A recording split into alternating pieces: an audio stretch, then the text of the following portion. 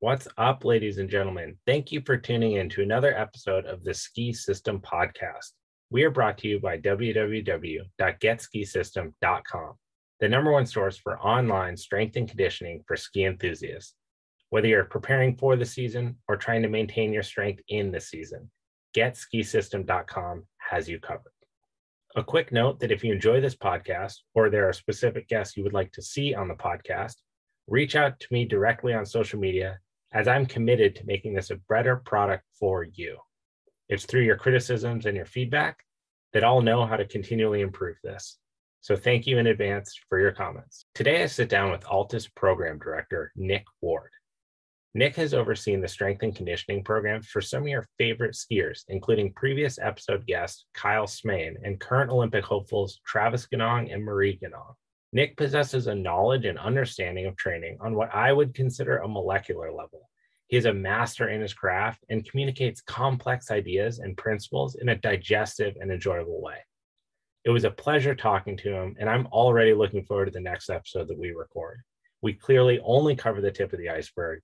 So without further ado, the great and knowledgeable Coach Nick Ward. Awesome. Well, Nick, thank you seriously so much for taking the time. I know you're a busy man and you work with important people. So allotting the time out to do the podcast really means a lot to me. So thank you for doing that.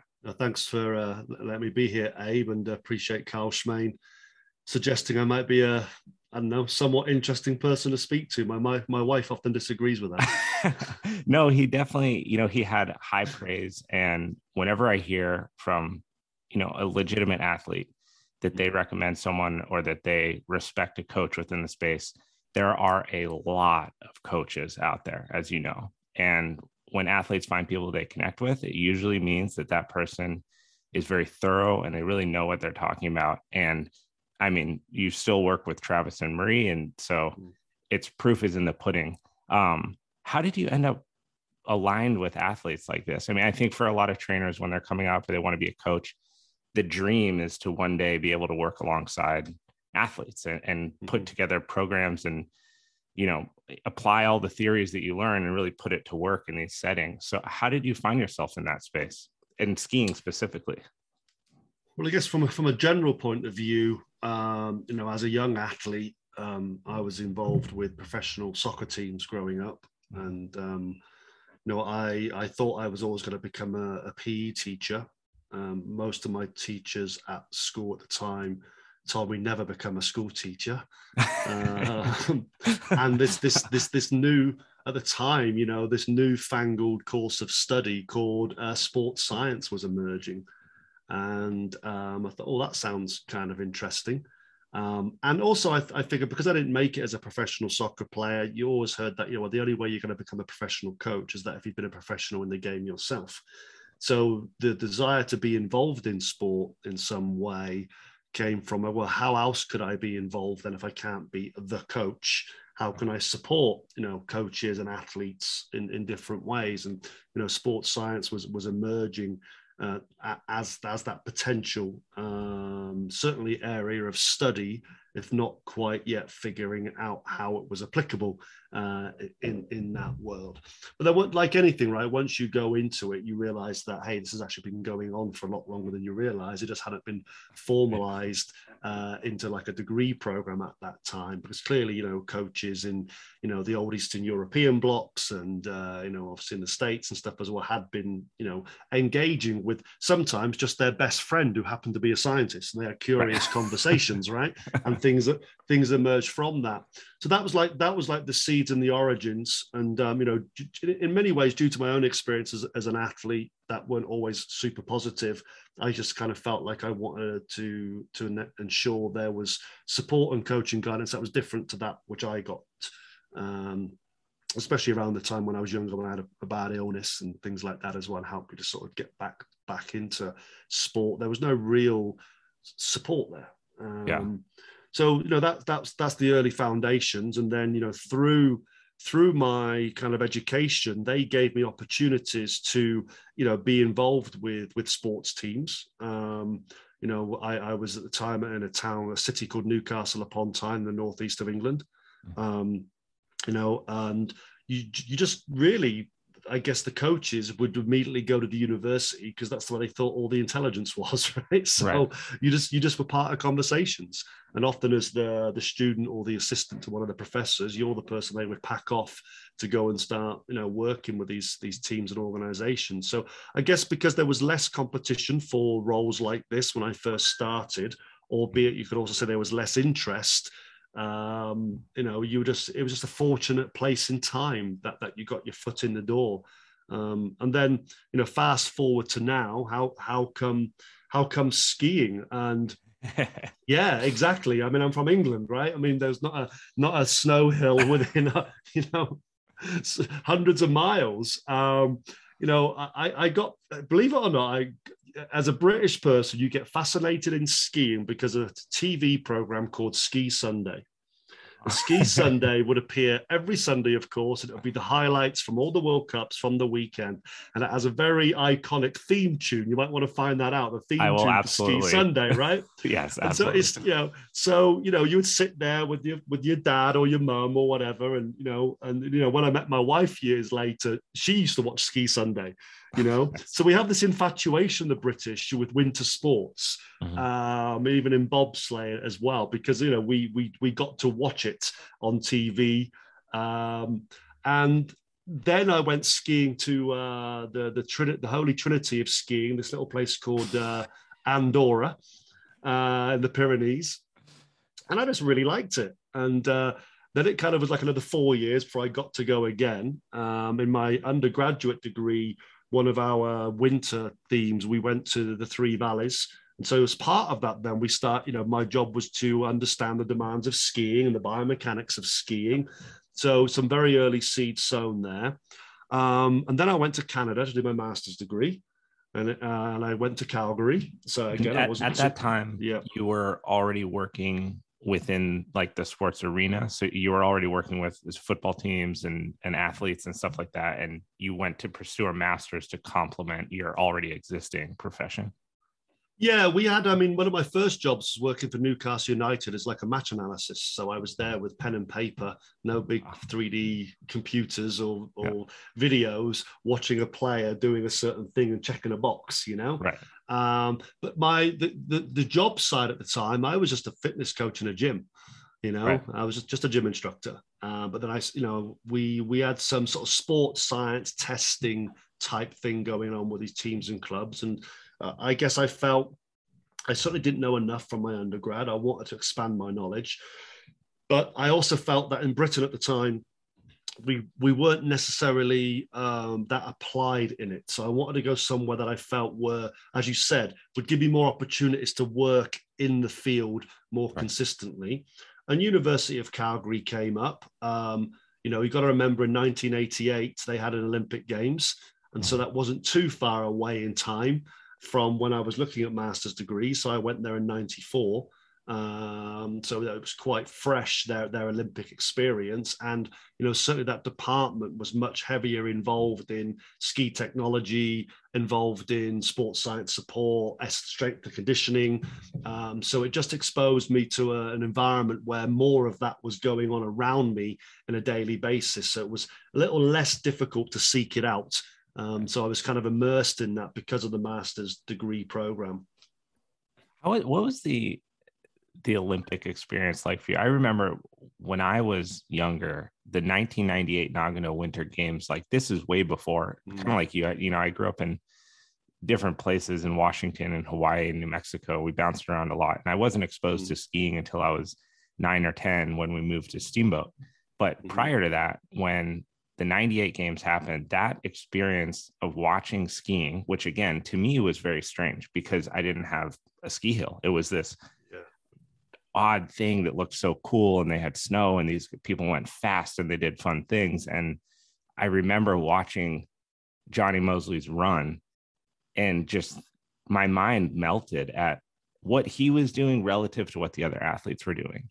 And then what ensued from that and his just global like stardom as this ski star, it always stuck with me so much. And it shaped a lot of my interest as a young athlete and my aspirations of wanting to become a competitive mogul skier. Going back to Calgary, 88, legendary Olympic Games. What is it like for you being in that situation, and what impact did that have on kind of your outlook on snow sports and desire to get involved in it? Well, I guess, I mean, 88, I like it when I was watching it on the TV. And, you had, as you know, Eddie the Eagle Edwards. We had the Jamaican bobsleigh team. And, TV coverage has changed an awful lot as well. Accessibility to see these sports, to get up close to them was way, way different. And, I think it just expanded on to when I was in the Three Valleys, like I said, on my undergraduate degree. That was around 1992 or 93. And you get a chance to go down one of those Olympic hills. Yeah. Obviously not fully prepared, but it was still there, right? Because I think it was that year when the Olympics, they switched, right? They did a 2-year switch. So it was Albertville and La Plan. And to go down that hill and go, holy shit, this is what these guys do. And have, and go, this is freaking amazing. These people are just awesome. Because, sometimes the appeal of looking at something like winter sports or someone in England is that it's something you're never going to get to do. So you just like the fact of seeing it and observing it, because you're never going to get to do that, right? And yet later on, I get to sort of amble down an Olympic slope, and I get to go down Olympic bobsleigh runs. When I started working with the Canadian bobsleigh skeleton teams, right, leading up to the Vancouver Games. To actually find that later on, these seeds are sown somewhere, right, weirdly in your life, and this web emerges that brings them together, and you go, oh yeah, I'm actually doing this. This is pretty awesome. Yeah, it's powerful experiences. It's interesting how things kind of plant at some point in your life and then really flourish as you go out. When you're working, I mean, at this point, just kind of hearing your story, like, you've covered quite the spectrum of athletic performance, from working with football teams to bobsledding to skiers, more on an individual level. All these sports have such different demands that they're placing on the athlete, given environmental factors, or maybe like the fixed environment of a track and field versus the changing environment of a ski mountain. When you're in those coaching settings, like, what are some of the things that you're thinking about when you're coming up with programs for these athletes, or you're rehabbing them from injury or something? How do you differentiate your focus in something like bobsledding that seems to be an all-out power, very short burst, quick, get as much speed as you can, and then hold on for dear life, versus something like skiing or an endurance sport like soccer? Yeah, that's a really good question. And you actually look for similarities first. Underpinning all these sports is the fact they take place on the planet Earth. And we're all subject to gravity and environments, and so then you have the individual person with their kinesiology, their physiology, and human being is a human being. Joints can only move in certain ways unless you're unlucky and they move a way they shouldn't move. Correct. And you then look at the biomechanics of the sport and how they're matched to that.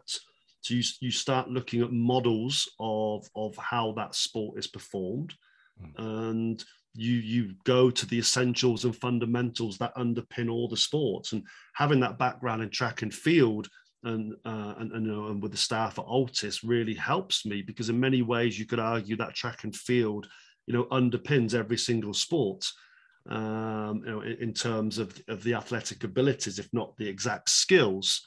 Even skiing sometimes is akin to running. I've used, when I was helping the level 4 coaches for the US ski and snowboard education program, I put up a video of a 400-meter hurdler and someone skiing GS, and say, what are the similarities and differences? And it's a really good way then to start really digging into the anatomy, the physiology, understanding the requirements. Now, you made a very key point though, then it's what then does that sport demand of that individual, and where's the gap? Now, clearly they've been in the sport for a long time at this level, so they've found why they're good at it for. Everyone has then their unique ability. So while I'm talking about technical models, the other key component of this, I can then add all that sciencey stuff together but now it's about the individual person as well. What have they experienced? What's worked well for them in the past? And that's what really got me and Travis off on a good footing with each other, quite early days. And maybe it's a little bit different to Kyle, because in his discipline, strength and conditioning and the sports science, in his discipline wasn't so involved, whereas in the downhill side, it's been there for a little bit longer. And so Travis had a history and experience of working with different trainers and different people over his time. And to simply ask him the question, what's worked well for you, was like, no one's ever bothered asking me that before. Right. And so that was a good start point, So you got to look at the physics, the biomechanics, their unique abilities, the physiology, the applied kinesiology, and then you also have to talk to the person themselves and bring that into the complexity.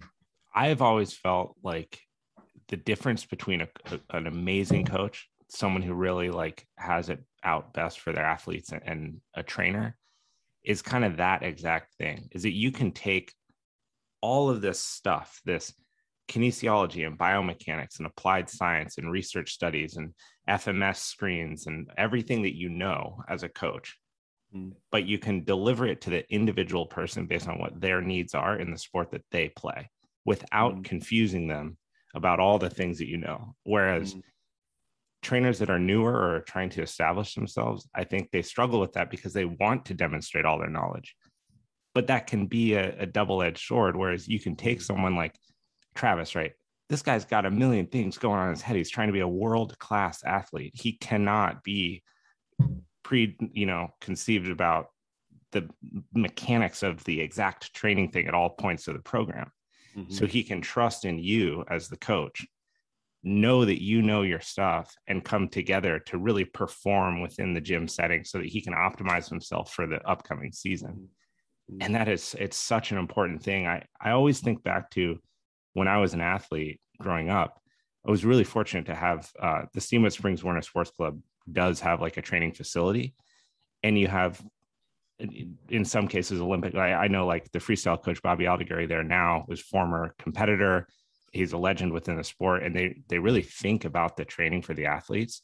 But even at that level, when I was really trying to increase my performance, these things weren't really available the way that they are now. The individualization and the specialization wasn't there at the level that it is and is growing in availability to people. When you're training someone I love that you're working with Travis and Marie right now at the same time, because two extremely successful athletes, right? But even there, you must see in their programming some differences, right? Some strengths and weaknesses, or some things that you really want to focus on with one athlete that might not be present in the program of another person. So when you're taking in two athletes like that, how do you, despite them being in the same discipline, right? How do you cater individually to them as athletes to optimize their performance in the upcoming season? That's a really good question, and through COVID times, that brought a unique challenge actually, which became an awesome opportunity. Firstly, we have to look at things as systems, and and what system are they as individuals, but also are they trying to train for? Marie's switching from being a tech skier to down a speed skier. She's had an ACL injury 3-4 years ago. Travis has always been that speed skier. He's had knee problems and surgery. So in a way, I was lucky to join their journey at the start of their kind of rehab process, and engage with them then at the beginning of this sort of 4-year cycle. So again, similarities but differences. Yes. And Marie, coming from the Canadian system, where I feel they probably had a much more settled sort of sports science, strength and conditioning input. She was a very detailed thinker, and the programs, even down to the exact tempo of the exercise, she was very, very focused on that. Where to get Travis even to warm up properly was he doesn't mind me saying that, was a challenge, right? But partly again, one thing our lead coach at Altis and our mentor says is that if the athlete doesn't understand the value of the warm up, you haven't done your job as the coach. you know, and it's getting them to understand the meaning that the warm-up is an assessment every single day you go and train. So for both of them then, with their unique situations, you know, how the demand of the sport imposes itself on them as unique human beings is not the same. All right. Even if they went down the same course and did it in the same way, at the end of it is Marie's left hamstring going to be a bit tighter and is, you know, Travis's right hip. I mean, that's to simplify it, right? But the demands, how they then, you know, dynamically adjust and attune to those courses and stuff, their body will have their way of doing it. It's still based on all those fundamentals and foundations we spoke about, but how it actually brings it together and those unique demands will be different. And so, you know, that's intriguing to go through. And again, though, you got to be careful as a coach. You then don't start going down rabbit holes, that thinking everything has to be so highly individualized and specific. Right. There are generalities, what we call mailboxes that, you know, Travis, when he first started working with me, his back was always jacked up. And it's like, oh, that's just what skiers are like. You know, I'm like, yeah, we don't need to be like that all the time, right? You know, they may be. So, they may be, but yeah, you know, that's a concept. Let's work on that a little bit. And so you realize that, you know, I can have them both doing exactly the same warm-up, but how I might shift the emphasis between, hey, Marie, you do a little bit more of this today, and Travis, you do a little bit more of that. But really, one of the things for both of them is them to be able to develop their own toolbox over this period of time. You have to take a pedagogical approach to it as well, a learning approach, not just a physical input approach, to say, you know, in 4 years' time, they're at the Olympic Games. I want them to have their warm-up really dialed in. I want them to have their recovery strategies dialed in. They're not left guessing, like you said, that they want to have confidence. They've done everything that they can. So that confidence is not an issue at the start gate. You know, all they're going to do is execute. And so part of this is building these kind of toolkits up over time that will be, you know, individual to them. Yeah. And I mentioned the COVID stuff because what was, again, kind of interesting was that I do program with an individual's personality in mind. And let's just use a really simple example. I hate squatting. I love squatting. Right. Well, let's not get hung up on whether you should squat or not, right? It's like, what is the purpose of that exercise? What problem is it trying to solve? Every exercise in the program should be trying to contribute to managing a problem, not just an exercise for an exercise's sake. Yes. Sorry, burpees. What the hell? What is the point? All right. You mean you don't do that when you're skiing down a 45-degree pitch at 6 miles an hour? I thought that's essential. If you're trying to be a burpee champion, and of course, do burpees. Do burpees. If you're trying to be a CrossFit champion, you need it. You do those. They're part of your training. But, you know, what problem is a burpee really trying to solve? Right? It's actually creating problems for people that are listening. It's creating more problems than it's solving. That's for sure. so that's a big part of it. Is knowing both then in terms of their unique movement patterns, and you know, part of that is the demand of the sport. It's their physiology, their biomechanics. What activities and stuff can I get them to attune to? So what happened through COVID was that I wrote them both their programs. And obviously, then all of a sudden now, I don't have all the sports science support behind me anymore. I'd moved away from Barton Health, US Ski and Snowboard. You know, they couldn't go to Park City. We couldn't get the force plate testing done, and all those kind of. Marie couldn't go back to Canada and get her testing done. So all this kind of support that I had, you know, halfway through an Olympic cycle, which was informing. You know, it wasn't leading, but it was informing the programming, was gone. And, you know, from being able to train in you know, these nice facilities, they're now in their house and they're kitting their facility out. This is where, again, going back to principles is really, really key. What's the problem we're trying to solve? You know, if I don't have a fancy squat rack or this or that, what actually, again, from a physics, biomechanical, kinesiology, physiology, what was I trying to do with that exercise? So you get creative. And I'm just lucky that I was brought up in a time early in my career where I didn't have fancy gyms. I had a field, a shed, you know, some tools. We had each other's body weight to use. So you do have to go back to some first principles. Now, they did have some equipment which we could utilize. So I wrote these programs for them both, again, based on what I saw as their unique needs. And I literally looked at it the moment I was about to press send, and I went, I've got to rewrite all of this. because coach. it just wasn't conducive to their environment and the fact that they were going to be training together. When they came to the facility at Barton Health in Southlake, they could have their own space and they could train, but here they were going to train together in a very confined space. So I had to start, I really had to rethink and see what I could overlap and see well, actually, you know what? Is that exercise really that super special that Marie can't do this one instead that Travis is doing? And getting them to kind of me the workouts a little bit. So that really challenged me, in terms of my thinking processes, but it was a really good exercise to have to go through to actually realize there was some fluff and guff, in the program. And what happened over time then was that because Marie would warm up for a period of time, Travis had to. And then because habit by association. Yeah, because then Travis wasn't so always into the extreme detail. Marie got more comfortable with this is how I feel today, so therefore I'm going to do this, or I'm going to adapt stuff. So I think actually that over time really, really helped evolve our relationship. Travis 100% really valuing body preparation, warm-up, mobility, the work that he needs to do to feel good, because he's all about feel. When I found out that he was a pretty good soccer player growing up and he liked movement like that really helped me understand the sort of programming I needed to give him. It wasn't just about being mechanical and lifting heavy crap underneath a bar, whether it was heavy or not. It was like, did it feel good? And so this guy's lifting, over 300 odd pounds or whatever. He's easily up at the 1.87 times his body weight on squatting. The key thing is that number is irrelevant to Travis. Did it feel good when I did it? And it does. It feels smooth. His back isn't jacked up, And with Marie, it's that little bit more of like, okay, the program might say this number, but actually, I can do it this way, or I don't feel too happy about that movement today. Can I substitute it for a different activity and exercise? And of course, the answer is yeah.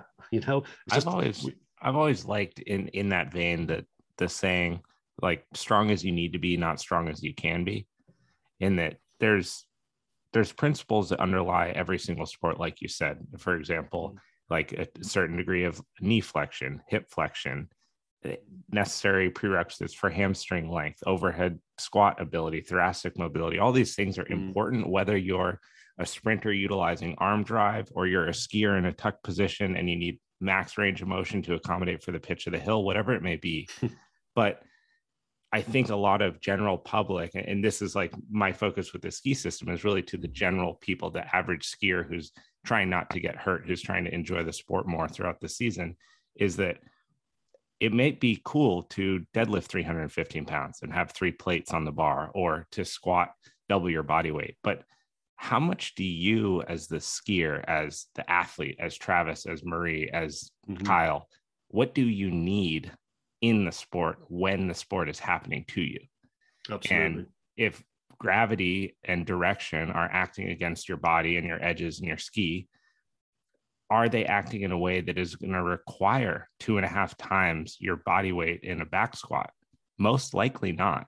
But does it require strength in knee flexion, ankle flexion, hip flexion, and stability in your trunk acting against the force to resist it? 100%. But I think that for the average person, the incentive should be to do something more than what you're doing now, to hedge your bets, to prepare your body to be able to handle the demands. But it's okay if you're not doing 2 times your body weight, or if you don't have a squat rack. Okay. I remember when COVID happened, same thing, like our gym shut down. I went into work one day, next day I was gone. There was no place to train people. There was no place to train myself. And I was like, well, okay, what am I, to your exact point, and I love how you said this, like, what am I trying to accomplish? What is this movement trying to solve? Why am I back squatting? Okay, I can get a backpack. And I did this. I had a backpack and I found cinder blocks in the garage, and I put the cinder blocks in the backpack and I wore it backwards on my stomach. I'm like, cool, now I have a front squat. It's not double my body weight, but this movement is driving home the correct principles. It's strengthening me in the right way. And now if I go surf or if I go ski, I'm maintaining that strength and that movement proficiency.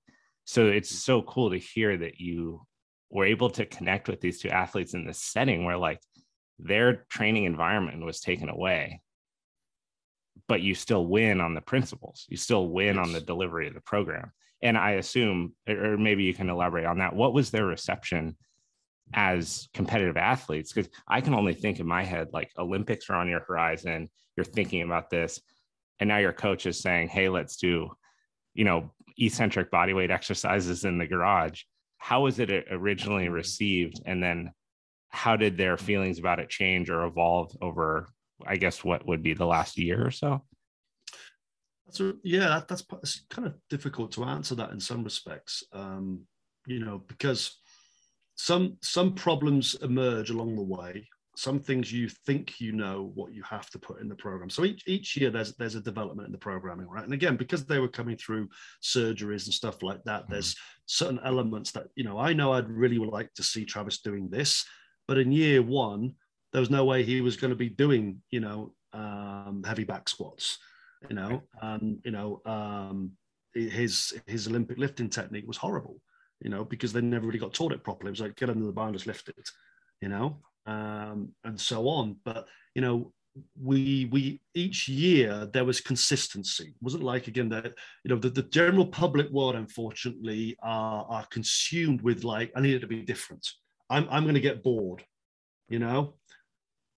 earn the right to change the program by showing mastery of the exercises that you are doing. That doesn't necessarily mean you can now bust out 50 reps over 30. It's, can you do 50 well? Yes. And even within a simple exercise like a push-up, there's a quality control that you want to look at within that, right? Yeah. So even all these HIIT programs, most people doing HIIT programs are not really doing HIIT, because the quality and the intensity just drops so much anyway. And believe you me, in 10 years' time, we are going to be getting the medical research showing us that HIIT is not super smart to do 5 times a week. Well, that's another topic. It's a hot marketing word, that's for sure. Oh yeah. So I think the key thing was consistency in elements of the movements, and getting them to realize, like you said, that okay, it's not this, we're doing that, but actually as a principle, it's the same thing. And because your movement expression has evolved now as we're progressing away from the ACL surgery, and you're talking 18 months to 2 years to truly develop through that, and the imbalances. Yeah. The work by Dr. Matt Jordan out of University of Calgary that he's done is showing this. If you discontinue this progressive approach, you drop back to previous imbalances and preferences prior to that which you had before the injury. And so you have to keep rolling this stuff on. Often why people get injured again is just lack of adherence to those specific exercise that are catering for that. They just get back to the the kind of very binary exercise thinking. So from a general public point of view, you made the point of like, what's representative of what you need to go, but you want to go and do. And for most people, it isn't going to be, I need to resist extremely high forces because I'm going down the hill at 110 mile an hour. It's going to be, I'm going to go down this slope. I'm probably going to take about 70 turns, and I might do it in 4 stages. Right. It's probably going to be, my legs are really going to burn after I do that. Yeah. And actually my hip mobility is so poor that I hoik myself through every turn with my shoulders. And, I'm just twisting my back. So it becomes more of a mobility and more of a strength endurance focus. Now, here's the thing. We get very siloed in our thinking. The only way to get strong is to lift, 1 to 3 reps and lift heavy things as often as possible. Well, you could lift something relatively heavy 3 times, rest 30 seconds, do it again, rest 30 seconds, do it again. You're still going to get strong. Now, that was 9 reps. I could give you a relative weight of 9 reps. You could lift that 9 reps, take a little bit more rest, do that 3 or 4 times. You're still going to get strong. It doesn't have to be super maximal weight. Now, yes, the science, yes, of course, to get super strong, you are going to have to overcome super heavy resistances. Absolutely. But as you said earlier, how strong is strong enough? What's the model? What's representative of what you're going to do as a recreational skier? What demands does the way you ski put you under? Make sure the training prepares you for that. And the other thing to think about for our recreational skiers is I mean, I'm lucky because I live on a ski hill, right? I get to go often as I like, but Right. don't go and do 35 runs in your first day. You know, let's ease yourself into it. Part of why a lot of people get hurt very early on is they just go and, you know, smash it on the first day.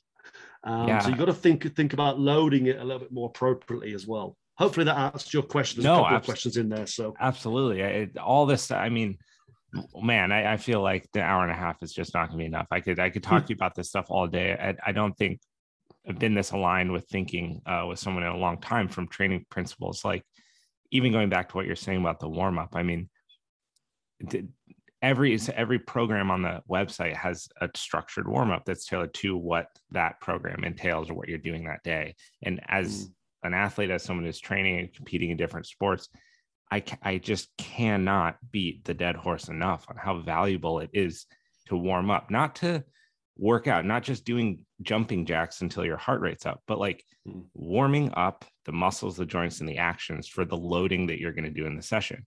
And for someone that's listening that might not be versed in physiology or kinesiology, and that sounds complex, the point is just to prepare your body to do the thing that you're then going to go do. Yes. Because it's going to get heavier, or it's going to get done for longer reps. There's going to be more lactic acid buildup, whatever the things that do connect on that idea. You want to make sure that your body's it's up to speed neurologically, physiologically, and ready to do the things that you're going to do. And that is true whether you're about to go crush it on your first day because you want to ski yourself into ski shape, or you're Travis preparing for the Olympics. Like the whole spectrum of potential skiers, potential athletes, really in any sport, it comes down to preparing the body and reducing your risk of injury to the best of your ability prior to then loading your body. Yeah. And it's really hard to connect the importance of that with some people, especially I think the longer you've been doing something, the more hardened you are in your ways, and especially if you've found success, that's even harder. If you've been successful doing things the way that you're doing them, to change the mindset on that and understand how really valuable it is to do that. Well, I always like using sometimes cooking analogies on this one, right? And it's like if you're going to bake bread, you don't just chuck a bundle of flour, get a cup, throw it in, chuck some water in, right. Mix, just jiggle your fingers in for a bit, and it's like, okay, it kind of looks like dough, and throw it in the oven, right? There's more of a thoughtful process to that. You know, you've got your components. How do you blend them together? And here's the thing, right? It's okay to have a plan B. In Altis, we talk a lot about contingency plans.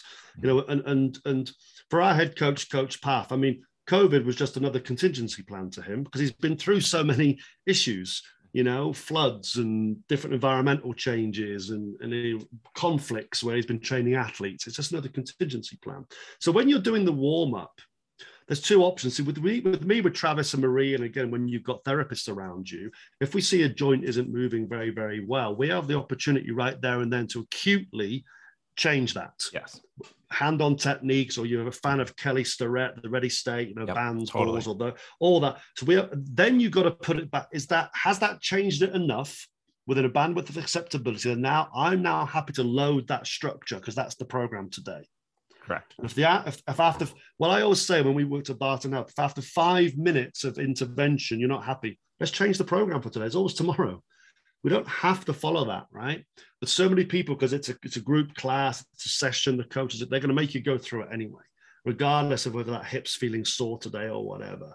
We've got to be a little bit smarter than that. You know, I feel, and you know, it's very easy to say to someone, okay, let's not do a squat and jump on that box today. Let's maybe just do a reverse lunge today. It shouldn't be that difficult for a skilled coach just to change it up for that individual on that day. You've acknowledged them, you've heard them, and you care about them. Let's just go through it and see what happens. So I think the adjustments that the warm-up allows you to make to your program. Now, if you don't have therapists around you, of course, or you're not really tuned in with a quick trigger point, you know, a quick floss of an ankle, for example, right. You don't know that stuff. Just make a better decision about your training program. Plan B it. And again, like as you said, you just put a backpack on your front because you didn't have weights. There's other movements you can do. Deload it for the day.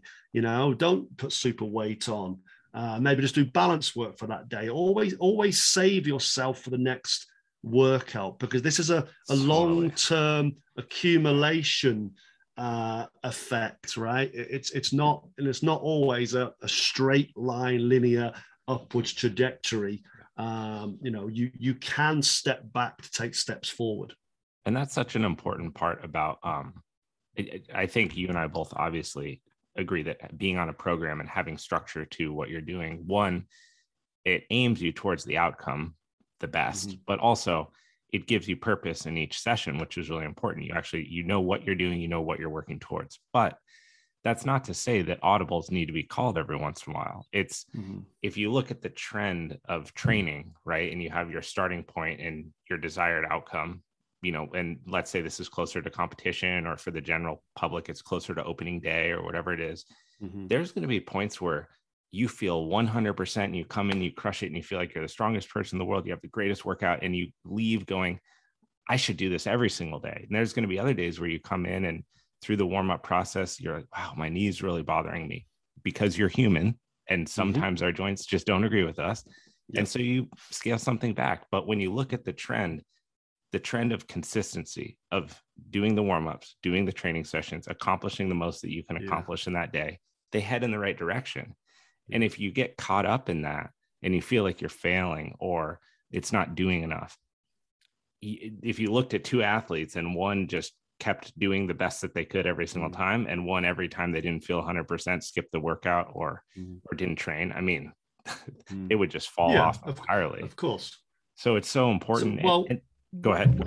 No, I mean, the two young athletes, I've got 3 or 4, 5 or 6, 7 youth athletes that I'm working with right now, and we can get into the whole messiness of working with youth athletes at some point. But with a couple of them, school starts in September for a lot of them, right? And August. So their whole life changes from the summer. Yep. So in the summer, they've been regular with their training. It's great. And then all of a sudden, bam, into school. They're up early. Meal chimes change. They can't stay in bed till 12. And, the whole life changes. And for these two of these, I'm like, you know what? That's okay. That's just normal life. Oh, well, I'm missing my training. So what did you get done this week? Well, I did this and this. Okay, let's take the wins.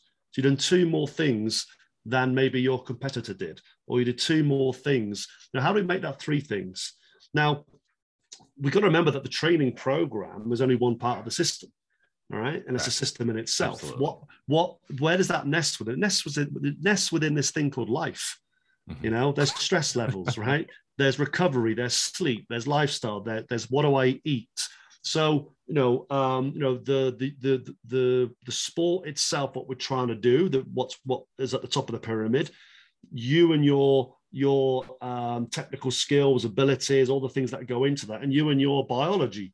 And underpinning all that, then, is all these other factors, right? Your lifestyle, your stress levels, as I said. So I know holistic is a word that's thrown around, but the regular briefing and debriefing process, sometimes we're looking at some of those things with more of a microscope. Sometimes we're taking a macro view, but we're always kind of moving in and out. We can't evaluate and assess everything all the time, and again, part of the pedagogy I mentioned earlier is getting them used to kind of looking at their wellness, doing their questionnaires. And look, I have to be honest, most athletes are really poorly compliant with that stuff.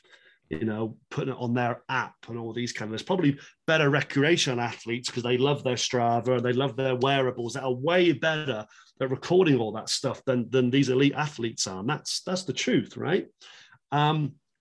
So you want to look at all the different building blocks that are relevant here. And again, if you say, like you say, you walk into the gym one day and you're just shattered, because your sleep's been terrible all week, that might just be life for you. And that's okay. Now, the one workout like that might make you feel $1 million again to get you back on track. But I do think there's a level of false expectation that gets set about having to crush it every day, having to rock it every day, having to kick it out of the park every day. That just isn't reality. And that places, I feel like a really weird stress. I've got a client that's just come to me last week who's an older athlete, which I I've decided I wasn't really going to do that anymore. It was just going to focus on sport specific kind of athletes, and my niche has certainly evolved into the skiing world. But she actually came with me with a problem that really interested me. And again, someone who wants to knock it out of the park every day, and very much, I'd say, was type A personality.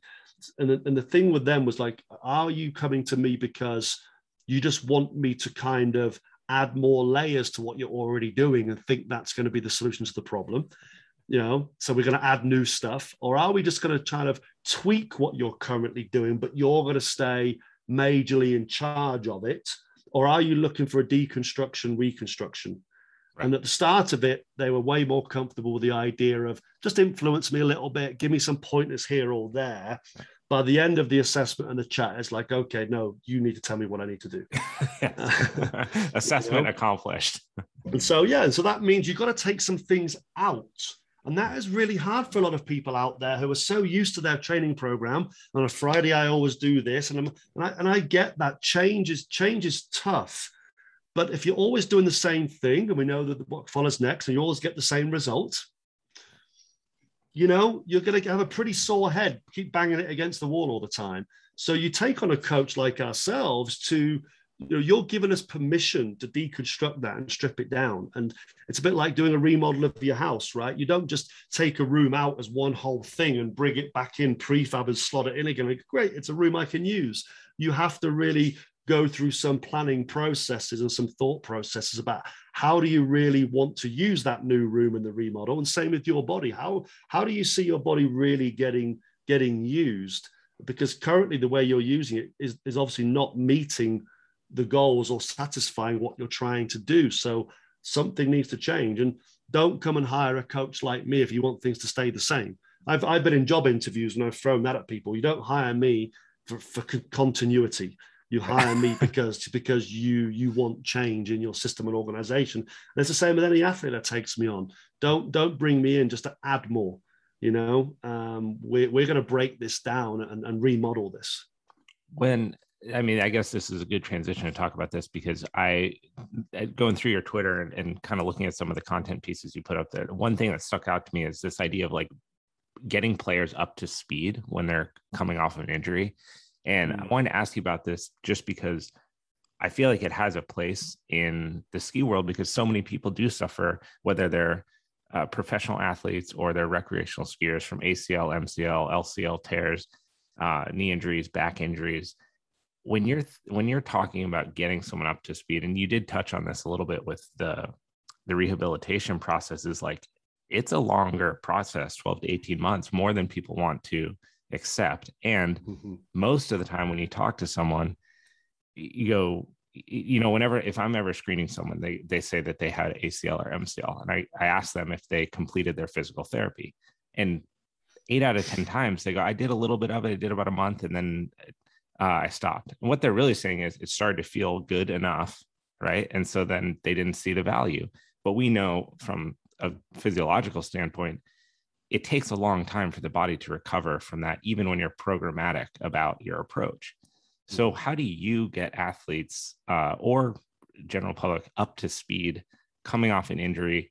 What's that timeline like? What are some of maybe the mental conversations you have to have with them about the seriousness of sticking to this? Yeah, that's a great question. And this is where, it depends on your environment as to whether you have a multidisciplinary team working with this individual, or it's just you. And even if it's just you, that doesn't stop you sort of networking with other people and having what I would call transdisciplinary thinking. Looking at it from the perspective of the physician, and although I'm not going to understand it as much as they do, can I at least appreciate their lens?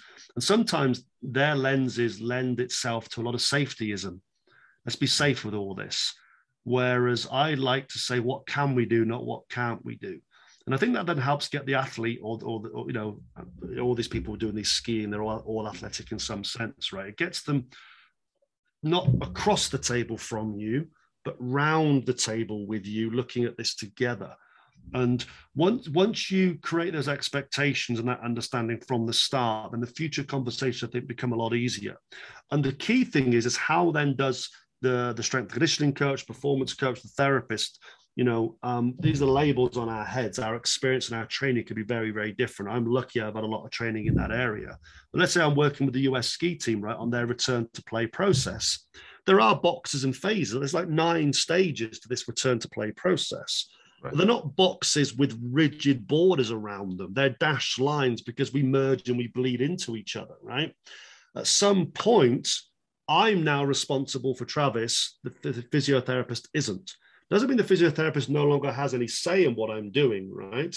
But it's about the blending and merging of the stresses we're putting them under and certain activities that we spoke about warm-up earlier, right? From a rehabilitation point of view or a return to training point of view, those exercises that were central to the rehabilitation of that injury become your warm-up exercises.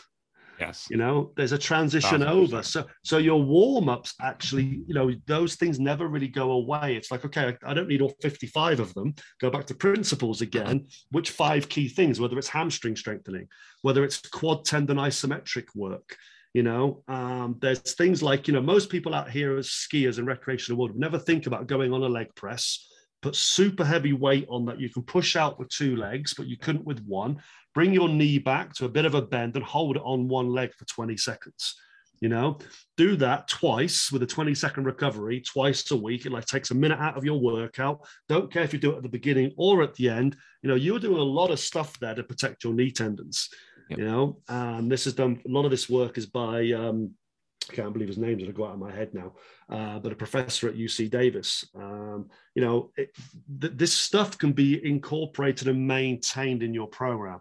It isn't that you've got to stand on a Bosu ball for 3 minutes, all the time now going forward, right. Because hopefully, you're back on your skis right now and you're doing that as part of your ski warm-up and your technical warm-up. You've transitioned that back into what you're actually doing on the slopes or on your board or wherever as well. So things just, they transition, yes. But everything you do, there's an incubation period. There's a time at which you feel like it's right and I can go again, but you probably haven't really allowed that to incubate well enough so that actually then transitions into a sustainable gain that you can then actualize in performance. And that's the balance and the battle here. So the job is to transition those exercises into other parts of the program that they're always kind of there.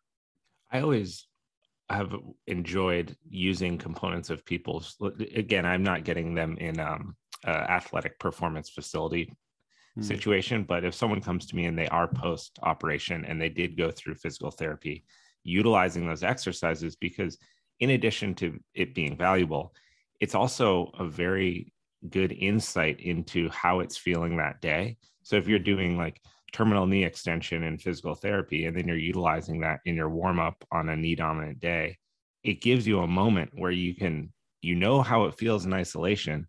It's not going to get better if it feels bad in a complex movement. So it gives you that little point of reference. And that's something that you can utilize, that reference point if you're general population. You can utilize that reference point if you're an Olympic level athlete. Or, I even do this with myself, to use these priming exercises or rehabilitative exercises to test where I'm at that day, so that, to your point earlier, you can make that call. Is today a feeling 10 out of 10, stick 100% to the program and maximize my output? Or is today that kind of created some pain? And I know that pain is associated with the previous injury. So what do I need to do in addition to prep myself to then be able to go do it? So, well, it's like a rehearsal, right? It's like, let's have a rehearsal. And then, through rehearsal, you figure out what isn't and what is going well. And therefore you adjust and adapt. And I came up with this little for the general public. I came up with this sequence, and built on other people's kind of ideas as well, of course, not just my own. We called it armor, as in putting on your armor, ready to go and do the training session. But it was ARMA. And the first A started for awareness, and I gave them 6 movements. And here's the thing. We talked about male boxing earlier and generalities. Most people are tight in their thoracic, they're tight in their hips, and tight in their ankles. All right. And it sounds very general. So this basic 6 movements would start off in a cat camel position.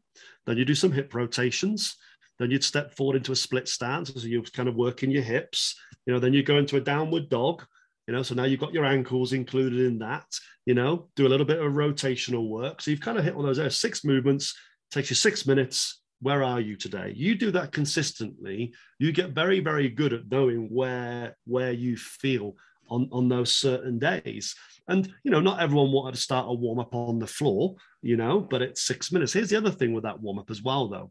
When you're going through those and you're going through breathing, I also say to people, right, where have you just come from? Where are you going to?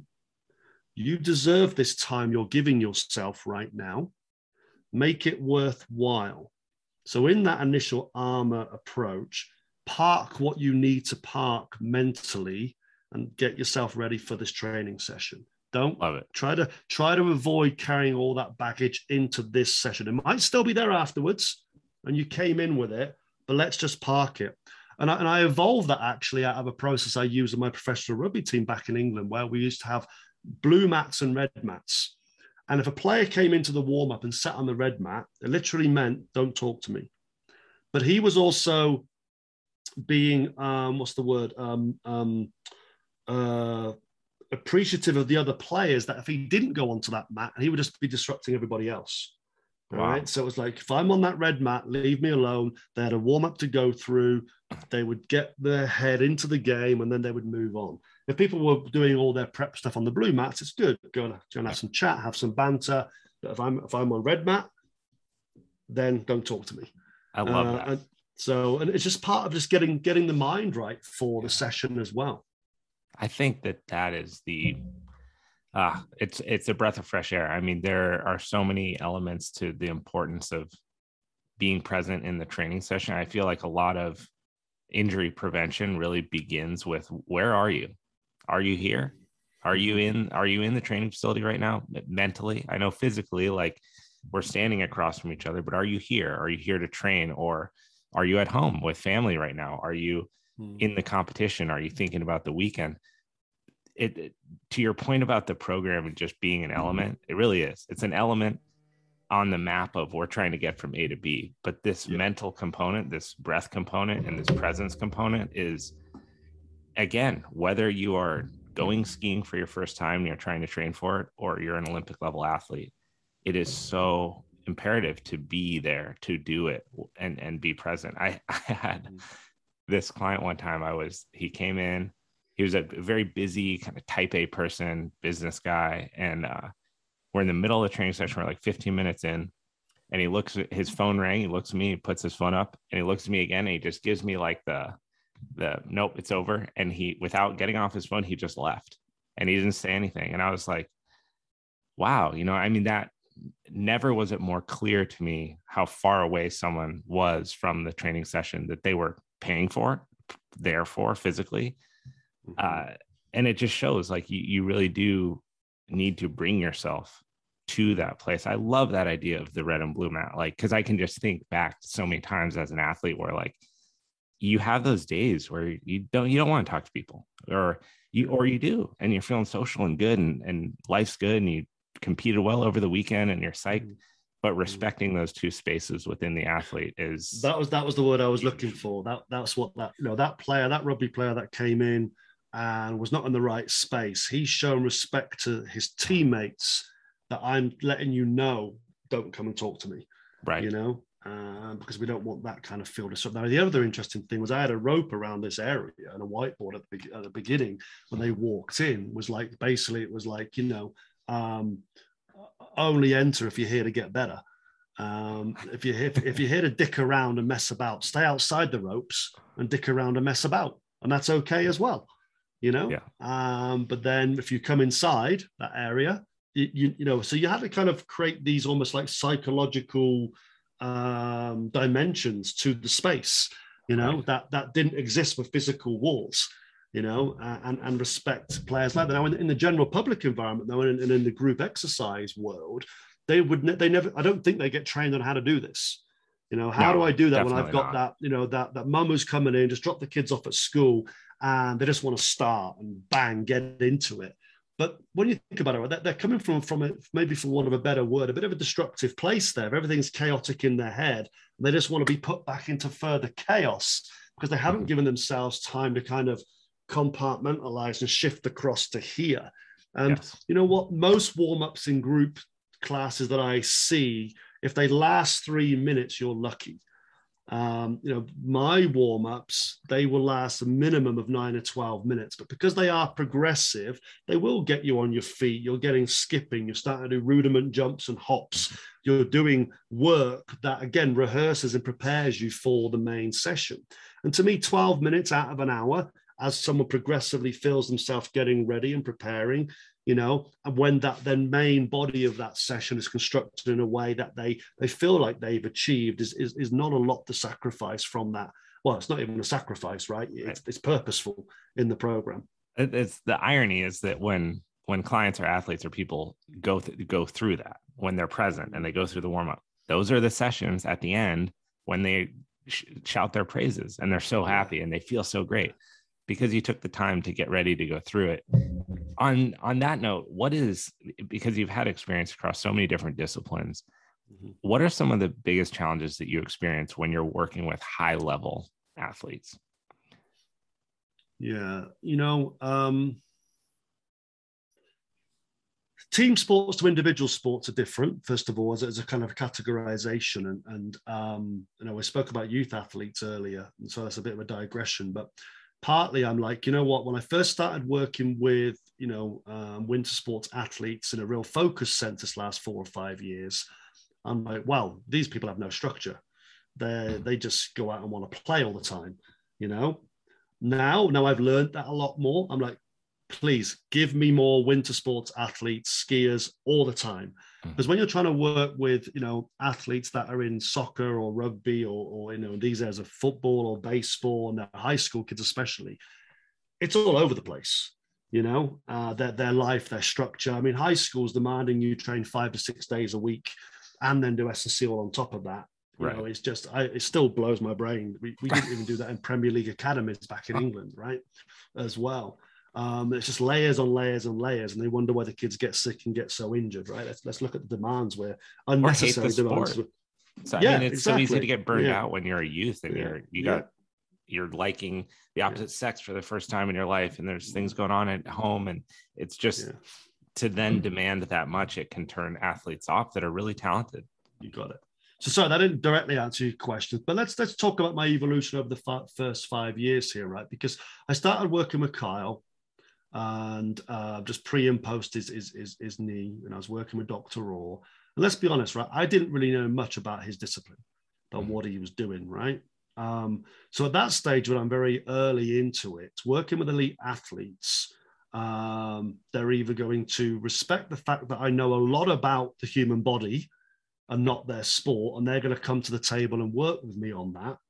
And I'm ever so grateful for the likes of Kyle, Lyle Lapagna, Robin Barnes, the US ski and snowboard team, then Travis and Marie, for allowing me to have that education and work with them on helping me understand that. So early days as a coach working with elite athletes, even if you're an elite coach yourself, but you're not from that sport, the difficulty is getting a very quick understanding of that sport. And you can only do that by working closely with the athlete. Some people aren't going to give you the time of day for that. And that's happened to me as well. You don't know it. You don't know what I need, and they're off. And that's fine. You can't take that personally. The challenging scenarios actually are in that I really want to understand what their coaches are seeing and thinking. And you don't always get that interaction.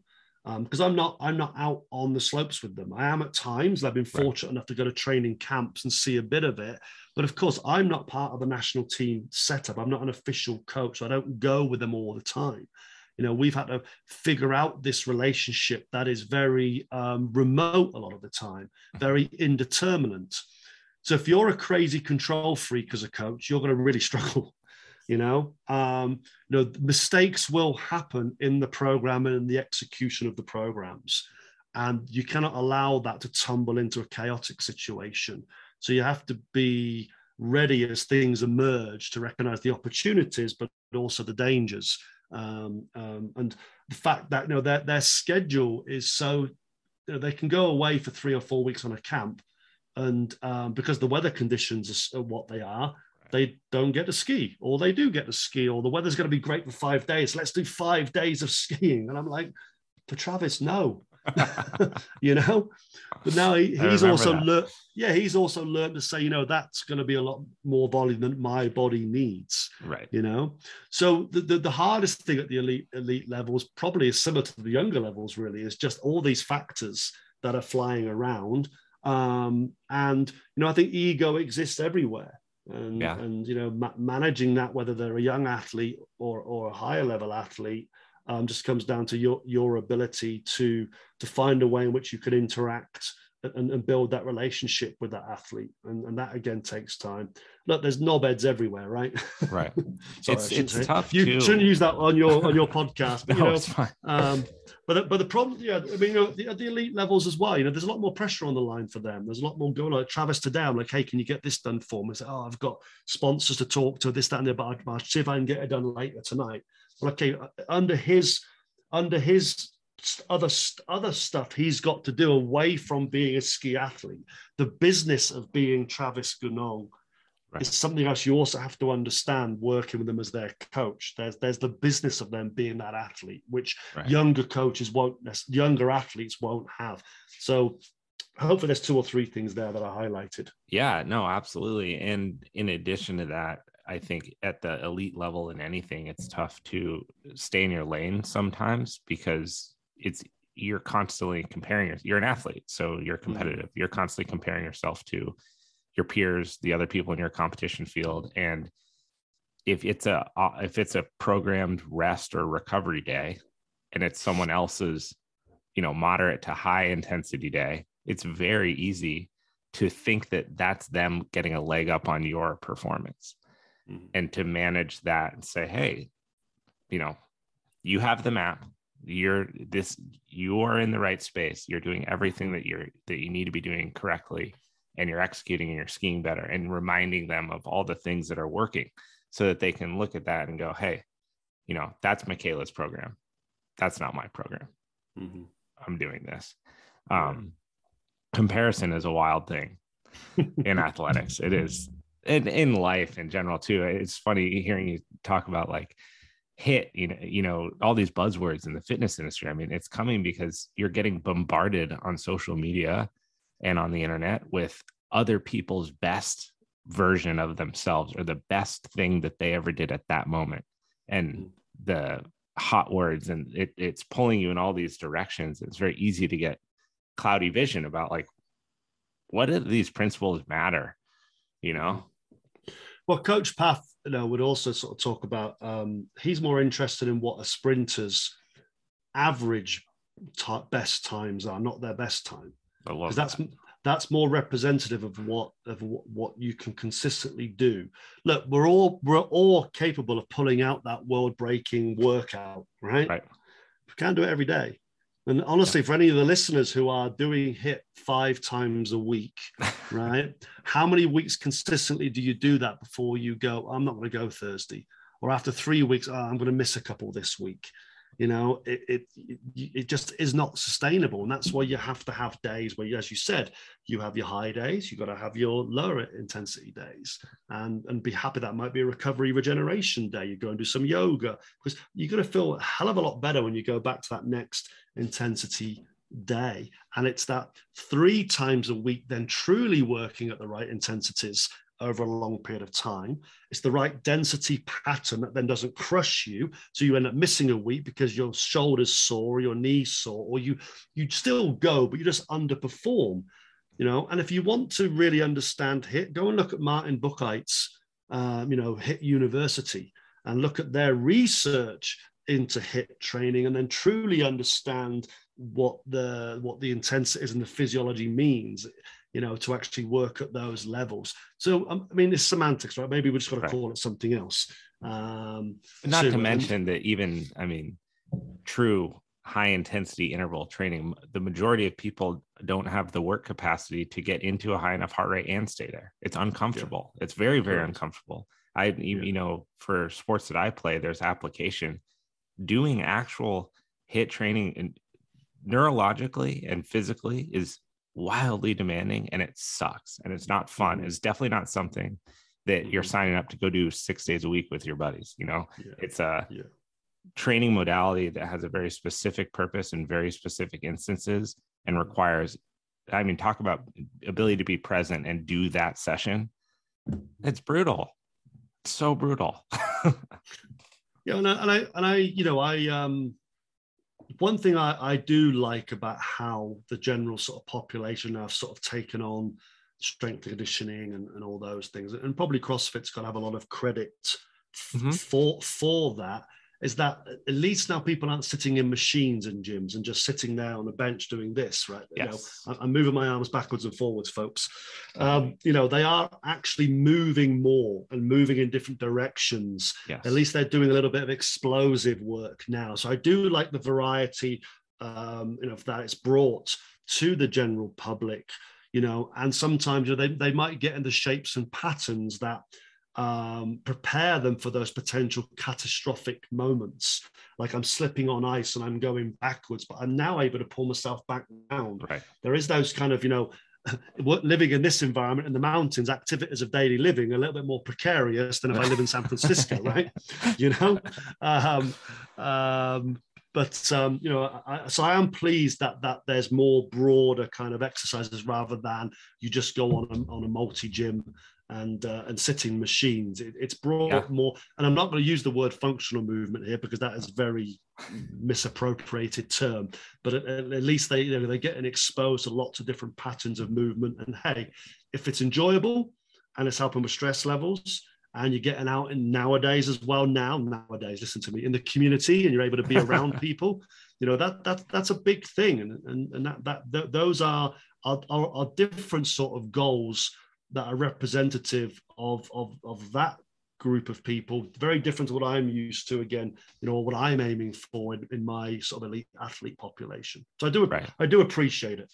I think that the CrossFit specifically, you know, it's been demonized in so many different ways, but having worked in like a commercial gym, I mean, we have CrossFit to thank for bumper plates and barbells. We have CrossFit to thank for 15 by 15 foot space where you can do Turkish get-ups and swings and snatches, and these movements they're present in people's vision, like they see them happening. And then there's also, you know, CrossFit brought forward the female competitor, the athlete lifting conventional strength movements, which I think is huge because it did normalize a very crucial part of strength and conditioning for female athletes. Whereas in some places in the past, it was not seen the same way.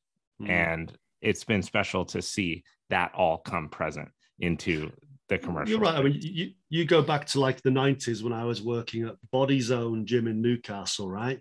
Yep. You know, all the women went and did the step class and aerobics, and all the guys were sat on the weight machines. Right. You know, that was the way it was, right? And like as you said, 100%. It's now way more adaptable, way more mixed. You know, it's you know, and it's understanding of the physiology. I was only speaking to the tonal guys the other day, and you know, we often sort of talk about how little people incorporate any kind of speed, agility sort of training into their practices, and because people are still in this mindset, it has to be aerobic. You know, there's still a huge need, unfortunately, and this is always the tough one, to educate the general public on what really will work. And you know, you can't really do that on a public health scale. All you and I can do is look at that group we've got in front of them, help them the best that we can, and hopefully, you know, help them get better and improve, you know, towards their goals. Absolutely. But I want to be respectful of your time, but there's one thing that I would love to hear about from you too, just with I've just kind of reviewed through Altis and what you guys are doing. It seems like such an amazing platform. And one thing that stuck out to me was and I'm probably going to butcher it, but the Brain Bioceuticals Living Lab. What are you guys doing there? It seems it's like very intriguing. So I'm curious to see what that is and its exposure to athletes. Well, So right now, nothing, because we couldn't get a group of people to take the Brains products because of COVID and to assess all this. Yeah. But ultimately, Brains, a British company, they, you know, with the changing all the rules around CBD and those things, they have certain products that we are, you know, exploring their suitability and their applicability to athlete performance. And so that is part of the Living Lab. And, you know, we are so devoid of research that's actually done with elite athletes.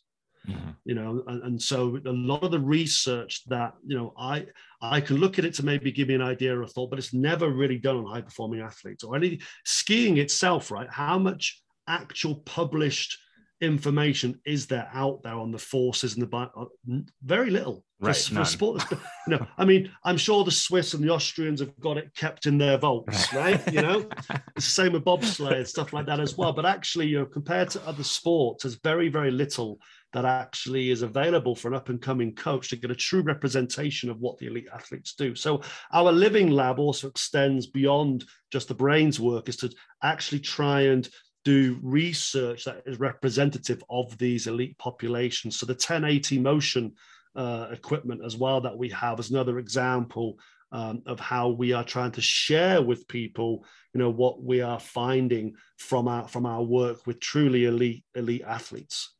I love that. We need that it's crazy, marketing attachments for products to the fitness industry and just claims that you hear in general about performance increases without the thought about what are you actually talking about increasing? Like, are you going to get a 5% maximal force production over a 6-month period because someone's rubbing CBD oil on their knee joint? But that's the claim. So to see you guys investing in athletes, in producing good research to present to the public and actually clear up some of these areas, that's really exciting. Any other projects under the hood that you guys are working on over there? Well, Altis as a company are currently relocated to Atlanta. So they've moved from Phoenix, Arizona to Atlanta, Georgia. We've, you know, gone through a period of recruiting a number of athletes now for the track and field over in Atlanta too. So that's been a successful process there. Can't tell you where we're going to be based yet because that's still a little bit under wraps, but where we're going to be based is really truly exciting, with a long-term view of working with someone there for developing our own space and facility as well. The major developments over this last year, we have a lot of online digital courses. So we were very lucky to already be in that sort of space, and more people took interest in things like our foundation course. And even for those people who are general public sort of fitness trainers or whatever, it's still an incredible resource to go through, like you said, really debunk the myths, go through the solid understanding of essentials and fundamentals. But I've been working on mentorships the last year and developing a sort of a very high-end, intensive mentorship with Coach Dan Paff, which is our phase 3 one. And then our phase 1 mentorship has been more introductory. And what's been cool about that is not introductory about this is a squat, this is what it does. It's like, do you know what critical thinking is? What's your social awareness? Right. You know, where's your operating system? Yeah. So it's been those bits that join all your, you know, your certifications, all that stuff together, but actually helps you be a better coach. So I've had a lot of fun meeting a lot of people around the world, coordinating up those mentorships right now. So that's been pretty awesome too. That's phenomenal. Well, Nick, again, you know, thank you so much for being on here. I feel like I could literally talk for hours about strength and conditioning and the ins and outs of the industry and everything, working with athletes. It's definitely a breath of fresh air. But before we go, kind of shameless plug, like where can people find you? If they want to reach out to you, how can they get a hold of you? Where can they listen to you? Well, first of all, I'd like to say thank you for having me. And I know we've sort of broad brushed a lot of topics today. And certainly if any of your listeners, you know, pick up on a particular topic they'd like you and I to talk more about, so we can go deeper, absolutely feel free to pull me back in again. If you live in the Lake Tahoe area, you might even get to see me on Lake Tahoe TV. I've pivoted and I'm trying something new by being a TV host for a while, just outside my comfort zone. But you can find more about Altis at www.altis.world. A lot of free resources on there, and then also obviously on Twitter and Instagram you can just go at Altis if you're interested more in our education stuff, at Altis edu. Me personally, I'm either at coach_Nick Ward or at Nick Ward _coach, and you can DM me there and find out any questions or anything more you'd like to discuss. Yeah, happy to help out where I can. I'd love to actually get some kind of our project with Tahoe and Barton, obviously, we got severely sidetracked with COVID, and we had a number of endurance groups supposedly coming here. But what I really liked actually was the kind of the coordination with other trainers and S&C coaches. And Lake Tahoe is an amazing place to come and visit. So if we ever can do some kind of like mini summit here at any point, and just get a bundle of us together, that would be awesome as well, because I love sharing and learning. I don't want to be isolated. You and me both. So let's maybe think about something like that as well. Yes, absolutely. Well, thank you so much, Nick. A pleasure. I'm really glad that Kyle connected us. And yes, absolutely. To any listeners, if there's something that we touched on, you want to know more about, you want us to dive into, we will absolutely do an episode in the future. So thank you so much, Nick. Cheers, Abe.